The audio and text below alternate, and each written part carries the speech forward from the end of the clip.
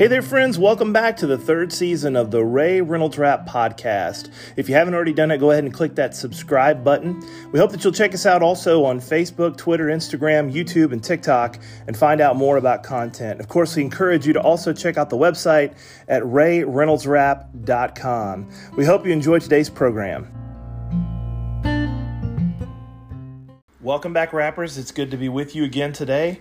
Excited to let you listen to this podcast. I actually was invited to go and speak at the Spanish Fort Church of Christ for their family vacation Bible school and was given kind of a tough topic. The topic was selflessness, and they asked me to speak on Joshua and on the wall of Jericho. So that's what this podcast will be. Let me say, just before we push play on this so you can hear it, where I was coming from in preparing this lesson. I really struggled with trying to figure out how to talk about selflessness with Joshua. I worried about, I didn't want to take anything out of context. I want to be very clear that Joshua was a terrific leader and he was always out in front.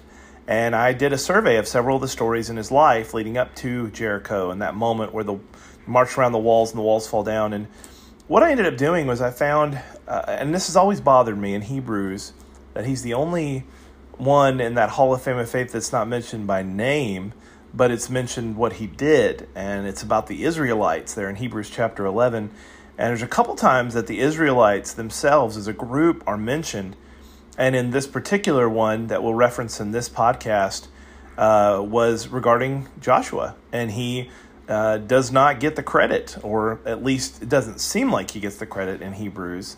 But there's no doubt that he was a great leader, and I think that really it shows the idea of the selfless attitude of Joshua. And even the writer of the Hebrews felt he didn't need to give Joshua all the credit. He seems to be level-headed, and he's a very good leader. And we're going to talk about him in this particular message, and I hope you enjoy it. If you have your Bible with you, turn to Joshua chapter 5 and 6. That's where we're going to camp out tonight. The topic tonight is about Joshua, and specifically our theme is about selflessness. So we'll address the topic and also the character Joshua in tonight's message. So there are so many people mentioned in the lesson in Hebrews, where Paul in Hebrews 11 goes through that Hall of Fame of faith, the heroes of faith. And I like names and I like stories. And so I will, in my Bible, not this one, this is my preaching Bible. I don't write anything in my preaching Bible because I have ADD. So I'm like, ooh, there's a little, what did I write there? But in my study Bible, I have written next to each of those characters a scripture reference so that I can go back and see in Genesis or wherever the story may be. But in this particular one, and you may not have even noticed this, it skips right over Joshua. In Hebrews chapter 11, it talks about Moses, and then twice it talks about the Israelites. It doesn't even mention Joshua by name. And that's always kind of caught my attention. Why is it, Rahab's mentioned by name in the very next verse. So why isn't Joshua mentioned by name? And I think that comes to something we're talking about tonight, is his attitude, his perspective of just being completely selfless. Instead, in Joshua 11, or in Hebrews 11, verse 30, it says, by faith, the walls of Jericho fell down after they encircled it for 7 days. By faith. The Israelites accomplished this. So Joshua kind of gets lumped in. Even though he's the leader, he's the man who's out in front, he gets listed with all the other Israelites because they see him as just one of the people. Now, if you've read earlier in Exodus and you move on through into the other books, you find Joshua is already a leader. In fact, he's one of the 12 spies that are sent in to see the land. He and Caleb alone are the ones that come back and give the good report. So Joshua should be, in fact, I will argue that he may be the greatest military leader the Israelites ever had. He comes in, and remember, he's 40 years older than everybody else. And he comes in and he and Caleb say, hey, we're going to conquer this mountain and we're going to conquer this mountain. And they're slaying giants and they're taking hills and they're moving into houses and they're enjoying vineyards and crops that they didn't plant, walking into houses with closets full of clothes that they didn't buy. And so they literally walk into this land and they get everything. It's all theirs. I have never walked up to a house and knocked on the door and said, hey, I'm here to claim it. But they did. They walked into the houses and they just took them over. They walked into the cities and they just took them over. So all of their gold, all their possessions, now that becomes a contention, if you read the next couple chapters, specifically with Ai. But they had everything they could have ever wanted. And in fact, how's the description? Do you remember of them spying out the land? What did they say? It was a land flowing with milk and honey. Oh, it had all of the delicacies that you could ever want. And so now they're here standing with Jericho in the way. And they've got to make a very important decision as to how to move forward. Now, Joshua has followed Moses for most of his adult life. He was there when they were getting the Ten Commandments from the Lord at Mount Sinai. He was there during the rebellion of Korah. He was there at the time that Moses gave the full law. He was there when Moses died. And they took the books of the law and put them into the ark. He was there whenever they traveled through all of those countries. And basically for 40 years, they walked in circles and did funerals. Joshua was there. Joshua was there the whole time. And so now it's his time to shine. It's his time to take the front. And I love his personality through the book. And when you begin to look at some of the things, he only really messes up one time. And that's when he takes some people at their word, which you would think you should be able to do. They were foreigners from a land nearby, and they lied about being foreigners from a land further away. But Joshua here in this story places himself, though it's not mentioned in Hebrews 11, as one of the greatest men of faith in the Bible. I want to read with you Joshua 6, beginning at verse 1. It says, "Now Jericho was securely shut up because of the children of Israel. None went out and none came in." You see the door is shut. A little graphic up here. You got the door is shut. It's sealed. They are not coming out. They are not going in. This means that the city of Jericho had enough water and food and supplies to last them. That they did not worry about these Israelites walking around the wall. They did not care. They were fortified. They had everything they needed. So here comes Joshua coming up. And remember, everybody knows about them. Remember Rahab? She knew about them. So, oh, we know you guys. You're the ones that God took you out of Egypt. You're the ones who God parted the Red Sea and let you through. They know all these stories about God. But for whatever reason, they say, we're not afraid. We'll just kind of stay here and we won't provoke them. Now listen to the next few verses. "So the Lord said to Joshua," verse 2, "See, I've given Jericho into your hand, its king and mighty men of valor. You shall march around the city, all you men of war. You shall go around all the city once. This you should do for 6 days. 7 priests shall bear 7 trumpets of ram's horns before the ark. But on the 7th day, you shall march around the city 7 times. And the priests shall blow the trumpets. It shall come to pass when they make a long blast with the ram's horn, and when you hear the sound of the trumpet, that all the people shall shout with a loud or great shout. Then the wall of the city will fall down flat, and the people shall go up, every man straight before him." Verse 6. "Then Joshua, the son of Nun, called the priests and said to them, 'Take up the ark of the covenant, and let 7 priests bear 7 trumpets of ram's horns before the ark of the Lord.' And he said to the people, 'Proceed, march around the city, and let him who is armed advance before the ark of the Lord.' So it was, when Joshua had spoken to the people, that the 7 priests, hearing the 7 trumpets of the ram's horns before the advanced and blew the trumpets, and the ark of the covenant of the Lord followed them. The armed men went before the priests who blew the trumpets, and the rear guard came after the ark while the priests continued blowing the trumpets. Now Joshua had commanded the people, saying, 'You shall not shout or make any noise with your voice, nor shall you the word proceed out of your mouth until the day I say to you, shout, and then you'll shout.'" Now let me pause there and we'll come back to verse 11. This is interesting. We're doing this as a vacation Bible school topic. And I wonder what it would be like if we told our kids for every day of vacation Bible school, you can't make a sound. Okay? Can you imagine what that would be like? These are adults. And Joshua says, whatever you do, don't make a peep.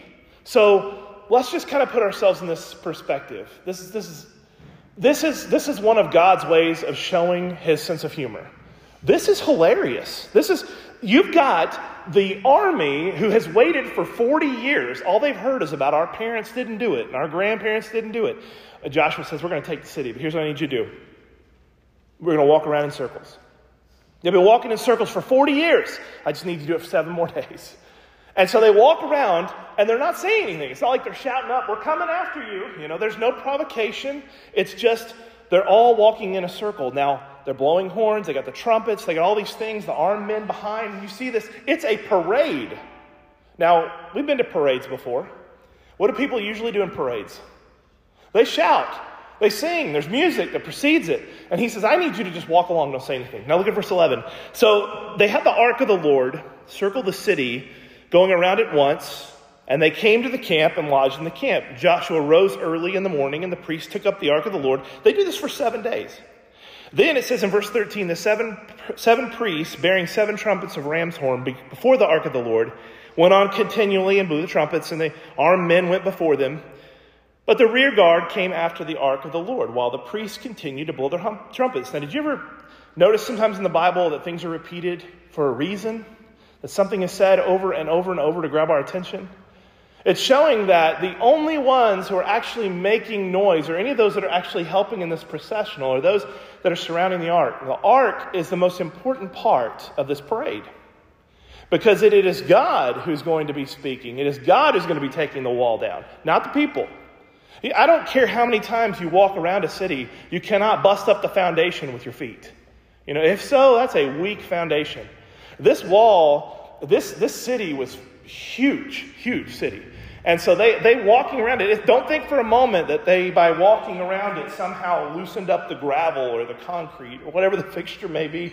That's not what happened. God is teaching them patience. He's teaching them in silence. You don't need to say anything. I'm going to work here. I'm going to do the job. Keep reading with me. It says, in the 7th time it happened, the priests blew their trumpets, verse 16. Joshua said to the people, shout, for the Lord has given you the city. And so now it says the city shall be doomed by the Lord to destruction. And all who are in it, only Rahab the harlot shall live, she and all who are with her in the house, because she hid the messengers that we sent. It says, and when you, by all means, abstain from the cursed things, lest you become accursed when you take of those accursed things. That's a future point. You might want to mark that later when you read the next couple chapters. And then it says, and make the camp of Israel a curse and trouble it. In other words, basically, Joshua is going to curse the ground. And when this city is completely leveled, it would never be allowed to be raised again.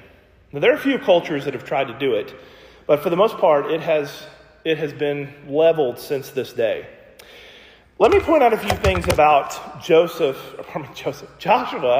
and his leadership style. The first thing that I want you to see is he takes inventory of the situation.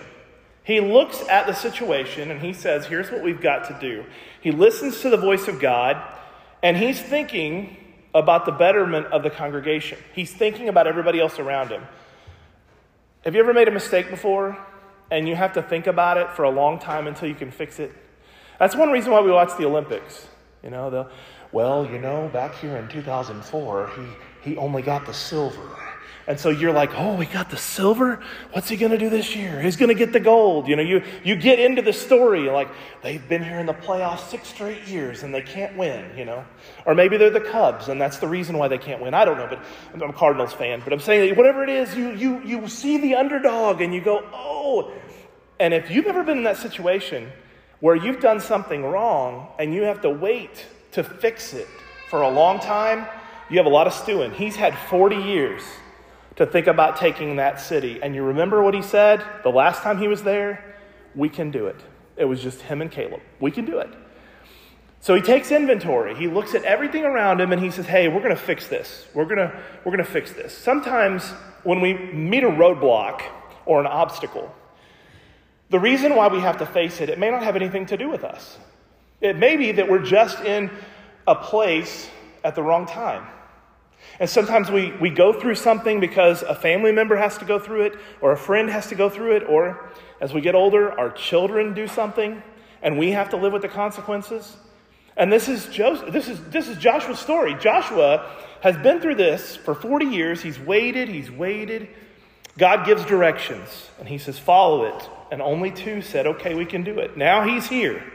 The Israelites had already gone through the Red Sea. They'd experienced the 10 plagues. Joshua's saying, we can do this. Now, it's a giant wall. It's huge. It would have brought some anticipation by anybody walking up to it. I don't know if we can do this. I would be afraid to even open the door. But Joshua says we can do it. And he believes in the people. There's a couple times in Scripture where it says, stand still and see God work. One of them's in Exodus. Stand still and wait and see the will of God. The reason why this needs to be noted is because the Bible tells us twice in Proverbs in chapter 14:12 and in 16:25, there's a way that seems right to man, but the end is destruction. See, they said, we can't beat the giants. God says, oh, yes, you can. Well, we can't take this land. God says, yes, you can. So here Joshua said, I've waited, it's my turn. In Psalm 52 and verse 1, it says, the goodness of God endures continually. If you miss out on a blessing because of a roadblock, just wait. In time, you'll receive that blessing. God is not withholding it from you. He's holding it for you. And it's a big difference between the two. God is not putting a blessing in front of you saying, I don't know, you're not really. It's kind of like when the dessert comes. See, I'm one of those guys that you can't tell. I love dessert. And I have always believed that you eat dessert first. In fact, when our seniors graduate each year and everybody writes the little notes about, do this, that, and that, whatever.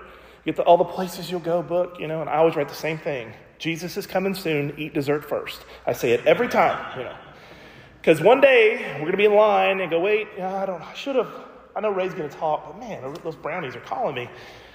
And so in this situation, Joshua's saying it's time to do something. He's going to receive a blessing. God has not withheld it from him. He's just holding it for a short time, and the blessing will come. And that's what makes him a great leader, is he knows that by sacrificing himself, his reputation, his name, and remember, they had failed before. And when you're a leader and the leader before you has failed, Moses, the greatest leader they'd ever seen, he didn't get to go into the promised land, did he? Because he messed up. That makes you doubt your leaders. Because if Moses, the guy who wrote the first 5 books in our Bible, the law of Moses, if Moses couldn't get in, what's this Joshua guy going to do? Well, he's going to be successful. The second thing that I think we can learn is that being a selfless leader, we see that he doesn't second guess the map. You see, there were other ways to get around. It's not like Jericho was on this narrow strip of land and the sea was on both sides. What they wanted earlier was to go around the city. They didn't want to interact with the giants. They didn't want to interact with their enemies. And sometimes the only way to a blessing is to go straight through it. You say, I don't want to have to go through this. Nobody wants to go through some of the things we go through. But when you deal with it, when you struggle through it, there's a blessing on the other side. We go through the storm and we curse the clouds and we curse the thunder and the rain and the lightning, and we're upset with the boat and it's not going the right direction, and we get seasick. But God is trying to show us if he pilots the ship, we'll always end right where he wants us to be. And this is something that Joshua knows and he believes. Joshua knows that it's not about him. And that's the reason why he's so successful, is he's thinking about his children, his grandchildren.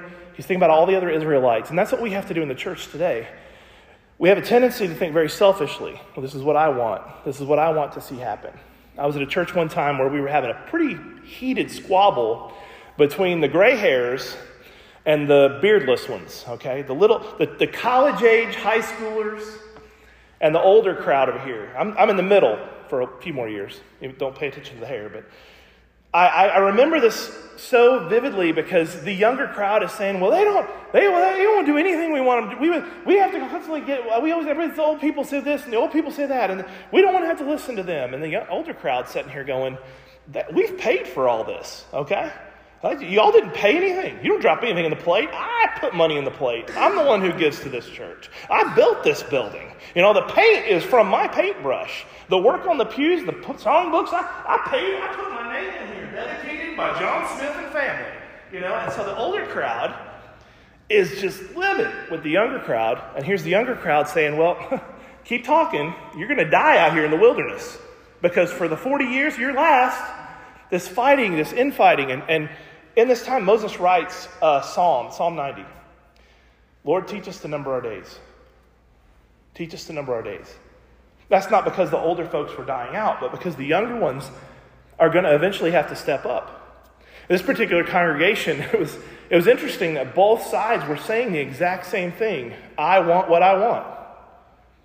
Neither side was thinking about what was better for the other group. And sometimes we do that in the church. We become selfish. Well, I don't know why they don't have more stuff for young adults, and I don't know why they don't have more stuff for the older group. I don't know why we don't do anything for the little kids, and I don't know why we spend all our money on the youth group. And we become so selfish that we make it about us. Joshua's the example. He says, it's not about you. They're conquering Jericho, not as we're getting you back for all of our dead relatives, but he wants to see his children, his grandchildren, to inherit the promised land. Now, I could tell you, if you want to know the future, they're going to waste their time. They're going to make pacts with their enemies. They're going to do what all children do. Okay? That's why I always encourage people, if you've got some wealth, spend it. Don't leave it to your kids. You worked for it, you know? These kids say, okay, we're going to come in and we're going to get the promised land. And Joshua's teaching them, don't second guess the map. You're going to have to go through Jericho to get your blessing. Church, Jesus had to go to Gethsemane. He had to go to the trials. He had to go to the cross before he could ever experience his resurrection. And we all have to go through, I don't know what it is, name your demon, I don't know what it is, but we have these things, these obstacles that we have to go through, and we shouldn't second guess the map. He says, we're going through Jericho, like it or not, you're going to get in a line, you're going to march around it 7 times, and then on the 7th day, we're going to march around it 7 times in one day, and everything's just going to fall down. And you have to think, I do anyway, how the leaders thought about this. Because that's the wall. Who's in the city? Who's in the city? Giants! These guys, these huge guys, Goliath-sized guys that are all over this land. And I would think for 40 years, you're working on archery, you're building cannonballs, you're feeding the kids Miracle Grow, I don't know. But you don't want to face a giant army with a bunch of children that have walked around for 40 years griping about how they didn't get something. But Joshua knows they're ready. God knows they're ready. And God knows you're ready when you face your Jericho. You don't believe it. I don't want to go through it. At some point, you have to confront. You have to go through the doors. And that's what they're going to do. And God takes down the wall. And the fear of the wall falling down is what led to the destruction of all the leaders. That's why he says the king's yours, the men of valor, they're yours. They're all going to die at your hands. So he doesn't second guess the map. God's ways are higher than our ways. His plan is always better than our plan. And we have a pretty good plan. We sometimes say, well, if I were God, this is what I would do. This is how I would handle it. But thankfully, his way is always better. And if I'll follow it, there'll be success. You remember 1 Corinthians 10:13 talks about the way of escape. There's always a way of escape. And people will use that. They'll say, well, I go through this, and maybe God doesn't provide a door, but maybe there's a window, that I can go through. Jesus doesn't make excuses for himself when he faces the cross. Peter doesn't make excuses for the disciples when they're all going to face death. Whatever is in our path, we have to face it. And so he is showing by example. Could they go around it? I love James. James says, he says, brethren, count it all joy. Count it all joy when you face diverse trials and temptations. God says, you may not believe in yourself, but I believe in you. You say, I can't face Jericho. Yes, you can. I can't face the giant, Lord. You have no idea. Of course I do. God watches. He knows. The problem is we don't believe in ourselves. And yet the Bible tells us that he's given us a power that's greater than any power in the world. He's given us the most divine book ever written with specific instructions how to live a godly life. And we second guess the map. I know God says that if I just had enough faith, I could move a mountain, but man, my faith is weak. Jesus says, if you could just, maybe you don't have to have this big coconut, but I'm just asking for a little mustard seed of faith. And that's what Joshua has, is this mustard seed of faith that he's going to lead the people with. Third of all, selfless leaders lead by faith and not by fear. Good leaders are not led by fear. We spent a week at Titus Camp this last week. I love it, not just because we train young people how to use their talents for God's glory in public speaking and teaching. We take 30 girls and 40 guys, train them all week, send them all to a local church on Sunday. We did that yesterday. And they all went to local congregations in Florence, which, by the way, you can do that. There's 144 there in the county, 120 in the county, 44 in the city limits. So we had plenty of places. We drove by 10 buildings before we took them to one. So there's a lot of churches. But I love being at Titus Camp also because I'm around all these other counselors and mentors. We had 59 kids, and we had 61 counselors. So you do the math. There was one for every kid, and a couple for a couple of them. But I love being around the counselors because we sit around and talk about things we would like to see done differently, or what we're facing in our congregation, or how we would like to see things change. And we get to a point midweek where we start talking about our own struggles. This is what I'm dealing with. This is what I need prayer about. And I've seen this consistent theme in the last decade, is that a lot of times our leaders lead out of fear. We have to do this because if we don't do it, this is going to happen. Or if we do this, this is going to be the result, so we can't do it. Joshua leads by his faith. He says, this is what God has in store for me and for the people. And to put it in a more not so gentle term, Joshua had a backbone. And Joshua said, we're going to do this. And Joshua would have got that ark and carried it himself if he had to. Luckily, they believed in him. They knew he could do it. This is a guy who's vocal enough at the end of his life. He's about to die. His last words are something like this: as for me and my house, we'll serve the Lord. You could choose whatever God you want, but I am following the God that got me here.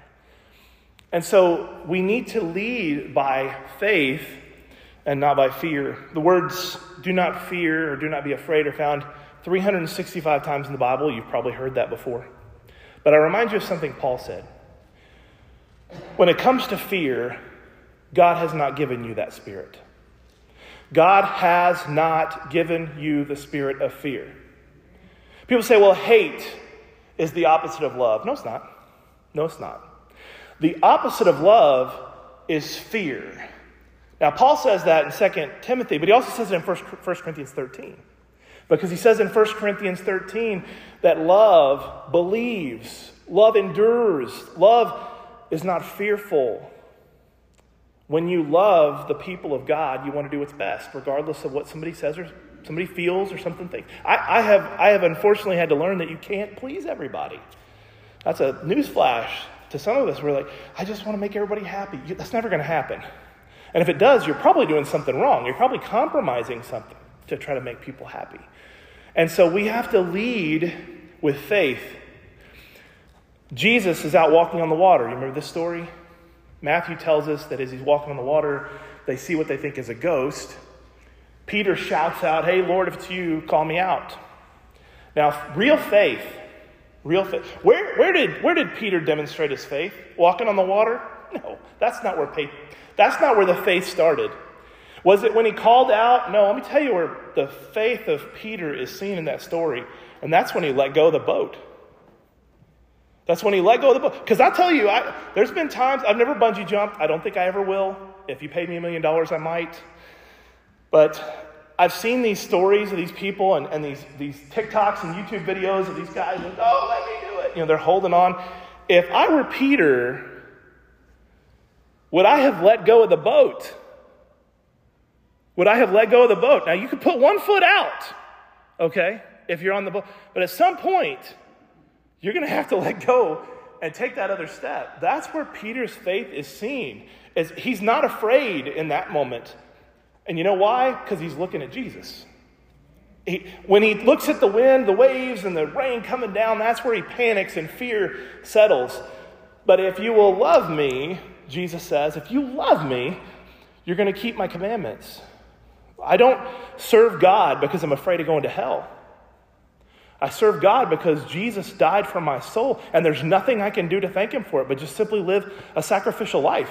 There is nothing I can do to ever make God love me. He loves me in spite of what I do. He loves me even on my worst day. Paul puts it this way: while we were yet sinners, Christ died for us. On your absolute worst day, Jesus says, if you were the only one, and on your worst day, I still would have died for you. We follow God because of love, because of our faith, not because of fear. How much time we got? Anybody? Right, you're done. How much time we got? 5 minutes, 2 minutes, 3 minutes? Go, keep going. Okay. Number four. Selfless leaders keep their eyes on the road. You ever watch these drivers? We drove the interstate yesterday. I talk to them. I know they can't hear me. I'm like, lady, get off your phone. Put both hands on the wheel. My favorite story, I did this in a devotional one night for Wednesday night. My son and I were passing a road, and this lady, this is in Robertsdale, by the way, in front of Walmart. I don't think you were the ladies in here, but this lady driving by. She's got her hand on her phone, except for this pinky. I'll tell you what that pinky was doing in a minute. She's on the phone, and she's eating a cheeseburger, okay, while she's driving with her knee, all right? And I nudge my son. I'm like, look at that. Oh, my goodness. She then takes the pinky and begins to pick her nose. And I'm like, I don't know whether that's a gift. She's able to do all these things at once. And that's the way people sometimes drive on the road. They're not paying attention. What happens in our walk, as it was for Joshua and Jericho, is we stop looking at the road. We tend to focus on the things in the rearview mirror. We tend to think about, I'll talk about looking back in just a second. But we've got to keep our eyes focused on Jesus. That's what Peter was doing right at first. So we've got to keep our focus on Jesus. And Joshua was thinking about the congregation. Sometimes our leaders, and I know this is a tough one, but sometimes our leaders can become almost narcissistic, that it's all about them and it's all about what they want. I was reading a tract one time. There's a brother in Christ, and he wrote this tract, How I Baptized 3,000 People in 10 Years, or something like that. And he was passing it out at a gospel meeting. He wasn't even speaking at this gospel meeting. He was passing these tracts out.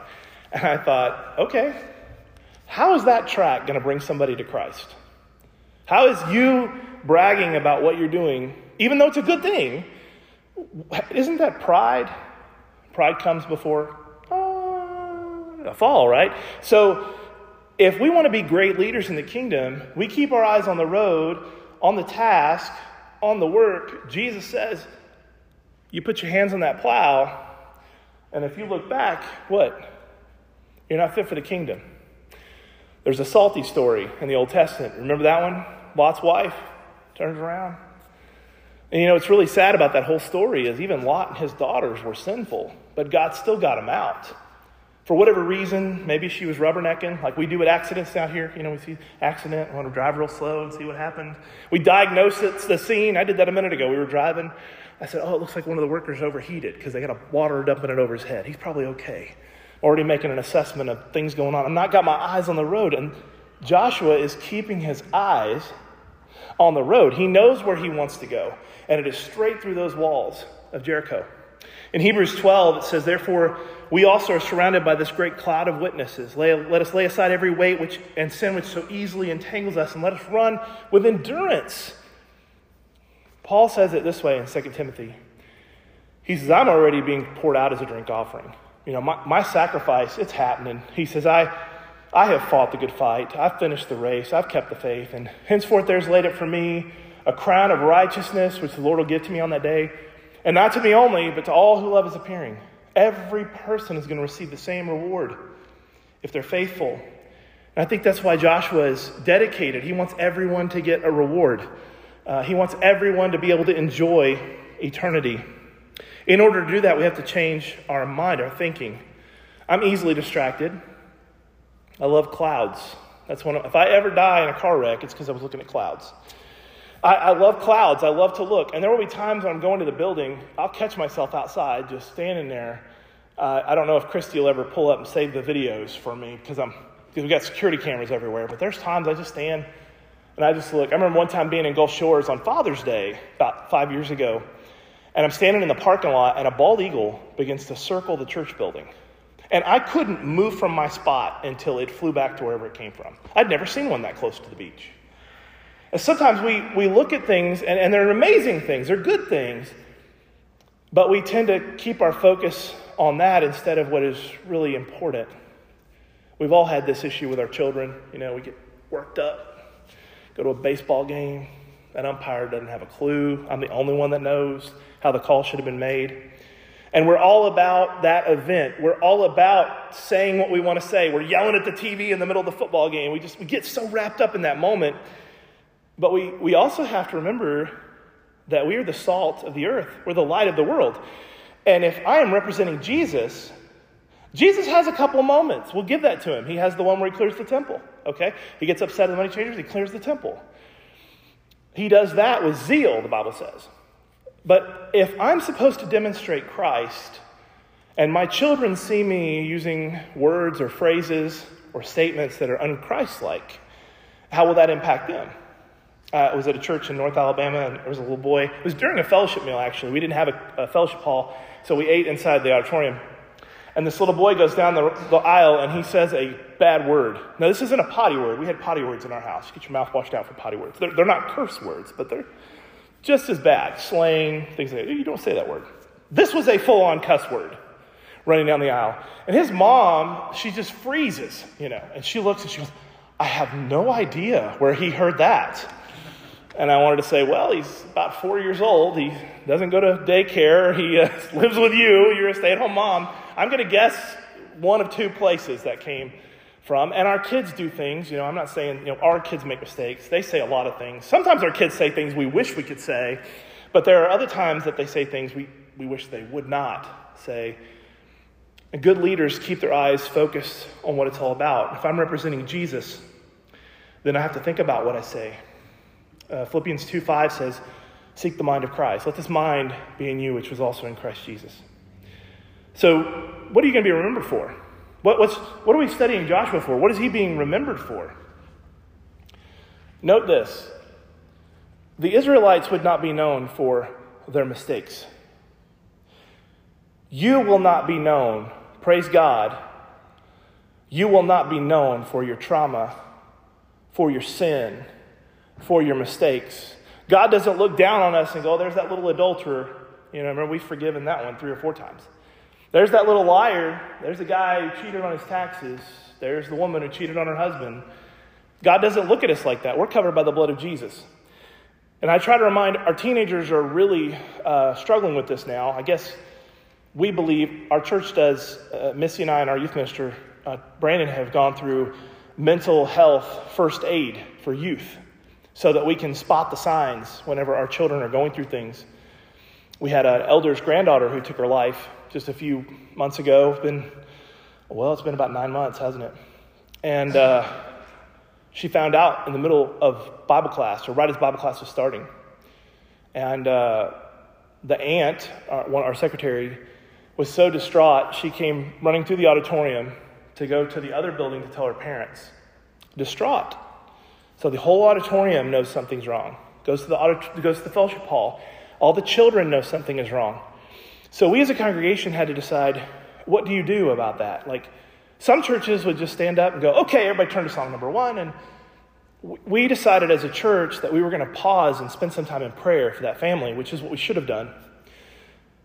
But as time went by, our elders said, we've got to be better trained to spot these things in our kids before it happens, whatever it takes. And so we try to learn. We try to keep our focus and look at things. A good Christian, as a child of God, if I'm going to represent Jesus, Jesus had compassion on the people because he saw needs. We'll never be able to meet needs if we don't see it. So we have to be more attentive when people are hurting. Our first response usually is, hey, how you doing? I'm doing great. At church, that candid, how you doing? How you doing? Great. And you hesitate when somebody goes, well, I had a doctor's appointment Thursday. Man, the Baptists are going to beat us to the restaurant. We're not ready for that. We don't want the conversation. We love people. We're supposed to. But we don't want to engage in conversation because we're afraid that they're going to have to share their struggle, and then I'm going to have to say I'm going to pray for them. And my father-in-law tells this joke all the time. I love telling it. He says there's a story about this guy walking down the street, preacher. He sees a guy on the other sidewalk, and he goes, oh, there's John. I said I was going to pray for him. He goes, Lord be with John. Hey, John, I've been praying for you. And that's kind of, sometimes we tell people we're going to pray for them. So I challenge you to do this. Instead of saying, I'm going to pray for you, I'm going to put you on my prayer list, why don't you just stop where you are in that moment and pray for them right there? I don't care where you are. It doesn't matter. You're on the phone with them, don't you hang up without praying for them. Because they need it in that moment. They've shared their pain with you. We have to stay focused. And this is why Joshua's a great leader. He listens to the people, he listens to God, and he leads by his example. And this is where we make a big difference in this world, is that our faith is shown by our action. And we are moving forward in our faith. The last point is don't look back. Joshua could have had a speech here when the walls came down. He could have stood up and said, your parents couldn't get this done, He could have said, we shouldn't be here. Do you realize, and some people do that to us when we are shamed, when we have crisis or trauma, they want to bring it up all the time. They want to say, oh yeah, you remember when this happened? Let me tell you what God does with our past. And there are several verses. Let me just give you a few. Your sins are blotted out. They are remembered no more. They are separated as far as the east is from the west. They are buried in the depth of the ocean. They are forgotten. You get the point?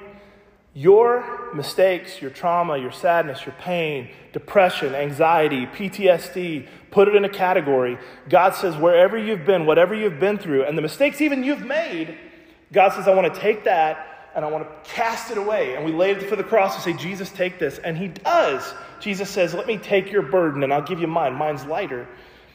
You on Judgment Day will not be remembered for the mistakes you've made because you've been covered by the blood of Jesus. And you're forgiven, and you're given the Holy Spirit to help you, guide you as you bear more fruit for the kingdom. And so we have to learn. We can forgive other people, but church, we've got to learn to forgive ourselves. Joshua forgives the people. He's one of the only two guys. You realize he spent 40 years waiting to get into the promised land? Do you think that Joshua was waiting for all those elders to die? Do you think that he was going, man, there's that guy. He was one of the 12 with me, kids. You see him? He's going to die before we get there, but I'm going to make it in. That's not Joshua's attitude. Joshua's attitude is to lead the people. You don't look back at your past. Again, you keep your hands on the plow moving forward. We can't think about what the church was like in the 70s. We can't think about where we were in the 60s or during the Restoration movement. We're moving forward. We look back, we say these are things that we've done, but when we do look back, we begin to see all of our failures. So rear view mirror needs to get torn off. Paul says, I'm not that same person. And the idea is, going back to Romans 12, 1 and 2, is I'm a new creature in Christ. And I tell every kid, I did this, we had 3 baptisms this week. And I tell them every time, you have just graduated from a caterpillar to a butterfly. Okay, you've come out of the chrysalis, the baptism is a new creature, and you're coming up and you're walking a new life. And that means that the butterfly doesn't go back to caterpillar ways. I let go of everything that got me here. And I tell them, when you come out of this water, it doesn't matter what you've done. I don't care. It doesn't matter because it is right here where you leave it. And don't pick it up again. You're a new creature. Jesus tells Nicodemus, be born again. And so I don't need to constantly look back at all of my mistakes and all of my failures. The Bible uses terms like victory, overcomer. And I like those words because we don't look back. They had made some big mistakes. And we blame them too, don't we? Have you ever found yourself reading Genesis? Be honest. Have you read Exodus and go, man, those guys were so foolish? I would never do anything. If I had seen the parting of the Red Sea, I'd have been faithful the rest of my life, I'm telling you. If I had seen those 10 plagues, if I were Moses and I saw the burning bush, I wouldn't have hit that rock. We look at the stories and we go, man, that's not me. That's not me. Which of the disciples are we? Maybe I'm like Peter. Now, I get my foot in my mouth sometimes, but I got on the right track. There's a little bit of Judas in all of us. And there's a little bit of Peter in all of us. There's a little bit of Thomas in all of us. But praise God, they were not remembered for their faults and their failures. They were remembered for entering into their reward. And we enter through Jericho. We bust the wall down. We move forward. We grow. 2 Corinthians 4:16 says we do not lose heart because we're renewed daily. Every morning I get up and I breathe new life. Adam, can you imagine what was going through his brain when he took his breath for the first time? He knew nothing before. What was his first thought? God, it says he breathed through his nostrils the breath of life. You have an Adam-like experience every morning. You wake up. With me, I breathe through the CPAP machine. But we breathe. And we get up and we start our day as we should. And we have 2 choices. We can either get up and, man, I'm going to grumble and bumble and fumble through this day, or I'm going to get up and say, God, you've given me another day in this world. And yesterday was yesterday, today is today, and I'm not promised tomorrow. So what am I going to do this morning? What am I going to do? The Israelites move on. Joshua needed to make sure we can't waste any more time. And it's something that we need to learn here in the church as well, as we focus on moving forward. What's best for me? What's best for the church? What's best for our children? And that's the reason why Joshua's so successful, is he's constantly looking at the next battle. He'll go to another city, and he'll take that hill, and he'll go to another city, and he'll take that hill. Caleb, he's on a walking stick. I'm going to take that mountain, and he does. He takes the mountain. Can you imagine being in your 80s or being close to 100? I can't. I'm not there yet. But I can't imagine what it would have been like for, here Joshua's saying, we're going to do this. And what frame of reference do they have? This is the most important part of Joshua's story. Who is he leading into the promised land? Most of the people that he was leading were 40 and under. A considerable large amount, maybe over 750,000 people that he was leading into the promised land never saw the parting of the Red Sea. They didn't see the 10 plagues. They weren't there to witness Moses getting the 10 commandments off of the mountain. All they're doing is following and believing in the stories of Joshua. Our children haven't seen the things we've seen. They haven't experienced the things we've experienced, and the only way they'll learn is for us to share our story. Have you ever talked to your kids about what you did the day you decided to become a Christian? I mean, have you really told them? I'm not saying you confess all your sins to your kids, but I'm saying, can you share with your children? That's a good place to start. I hope you did that with your spouse when you were getting married. This is what I did to become a New Testament Christian. Share that with your children. Find somebody that you can share your story with. It doesn't matter who it is. Be just somebody you're comfortable with. Let me tell you my story. That's why I love men's meetings, because men are not very good at that. Women can sit down and they can talk about everything. You know, they could sit next to somebody that's a total stranger doing their nails, and they could talk for 45 minutes about I don't know what. Okay, but guys we're more, introverted when it comes to talking about that. We'll talk about sports and, we'll arm wrestle each other and whatever. But find somebody that you can share your story with. Joshua found his niche as he got these elders together that were going to be the next leaders. And he said, here's where we've been and here's where we need to go. Good leaders have that vision and they don't look back. Forget your past. Leave it in the past. Today is the present. It's a gift, right? So we need to look forward. And I'll leave you with this. We all run into a wall from time to time. We all reach that moment where we feel like we're not sure we can go any further. Not sure I can try any harder. Not sure I can accomplish something. Jesus says all you need is a mustard seed of faith. Now here's the news flash. God is still good all the time. God was good to Moses. God was good to Joshua. The same God that brought the Israelites to the Red Sea and delivered them from the plagues and walked with them through Egypt into the promised land for 40 years, walking around, their shoes not wearing out, having food dropped out of the sky. All that time, God was with them. God was with them when they blow the trumpets and the walls fall down in Jericho. The rubble all around, they make their way in. That God is your God. He is your God. If we would just have a mustard seed worth of faith that our God can do the impossible. See, we even when we pray, we have doubts. Lord, I've prayed this prayer. Lord, I pray that this is what you want. I pray this is your will. But if not, I'll learn to be content in whatever state I'm in. And it's almost like we are trying to give God an excuse not to give the request when we forget that our God is a miracle worker, that our God is a heart changer. And so we have to trust that whatever our obstacle is, he can and he will get us through. Paul puts it this way: whatever situation we're in, God can work it together for good. A lot of people made a lot of messes in their life. Moses made some messes. Joshua made some messes. But ultimately, good came from those struggles. Same with us. So, I've got a lot of stuff, Lord. He says, I can work with that. If he could work with Rahab, who, by the way, gets name credit, Joshua doesn't in Hebrews 11. Just think about that. He's so selfless, it's okay. He didn't have to have his name at the top of the trophy. Joshua isn't mentioned, but Rahab is. That's how God works. And he takes the most broken people, like Rahab, and makes her the great-great-great-grandmother of Jesus. So don't think about your fault and failure. Think about how your struggle, your story, will change the future generations. That's what he does. That's how God works. He's worked that way since Genesis. Oh, you're going to eat the fruit? All right. Well, through you, I'll provide a seed to save the world.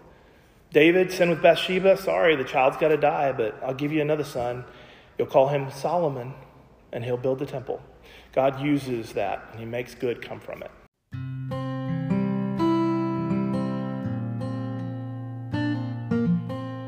Thank you for tuning into today's broadcast. Be sure to hit that subscribe button to get updates on original content each week. Follow us on social media at Facebook, Instagram, Twitter, Tumblr, TikTok, YouTube, and check out our website at rayreynoldsrap.com. Also, if you'd like to suggest a topic for an upcoming broadcast, or if you'd like to email me a question, or if you have a prayer request, you can send that to rayreynoldsrap@gmail.com. Have a great day, and may the Lord bless you as you seek to live an authentic life in Christ Jesus. To help you in your study of the Bible, we want to send you this Bible correspondence course. This course is non-denominational. It's based on the Bible. It's conducted by mail, and it's free. To receive this course, write to Getting to Know Your Bible, P.O. Box 314, Summerdale, Alabama 36580, or call toll-free 1-877-711-5214.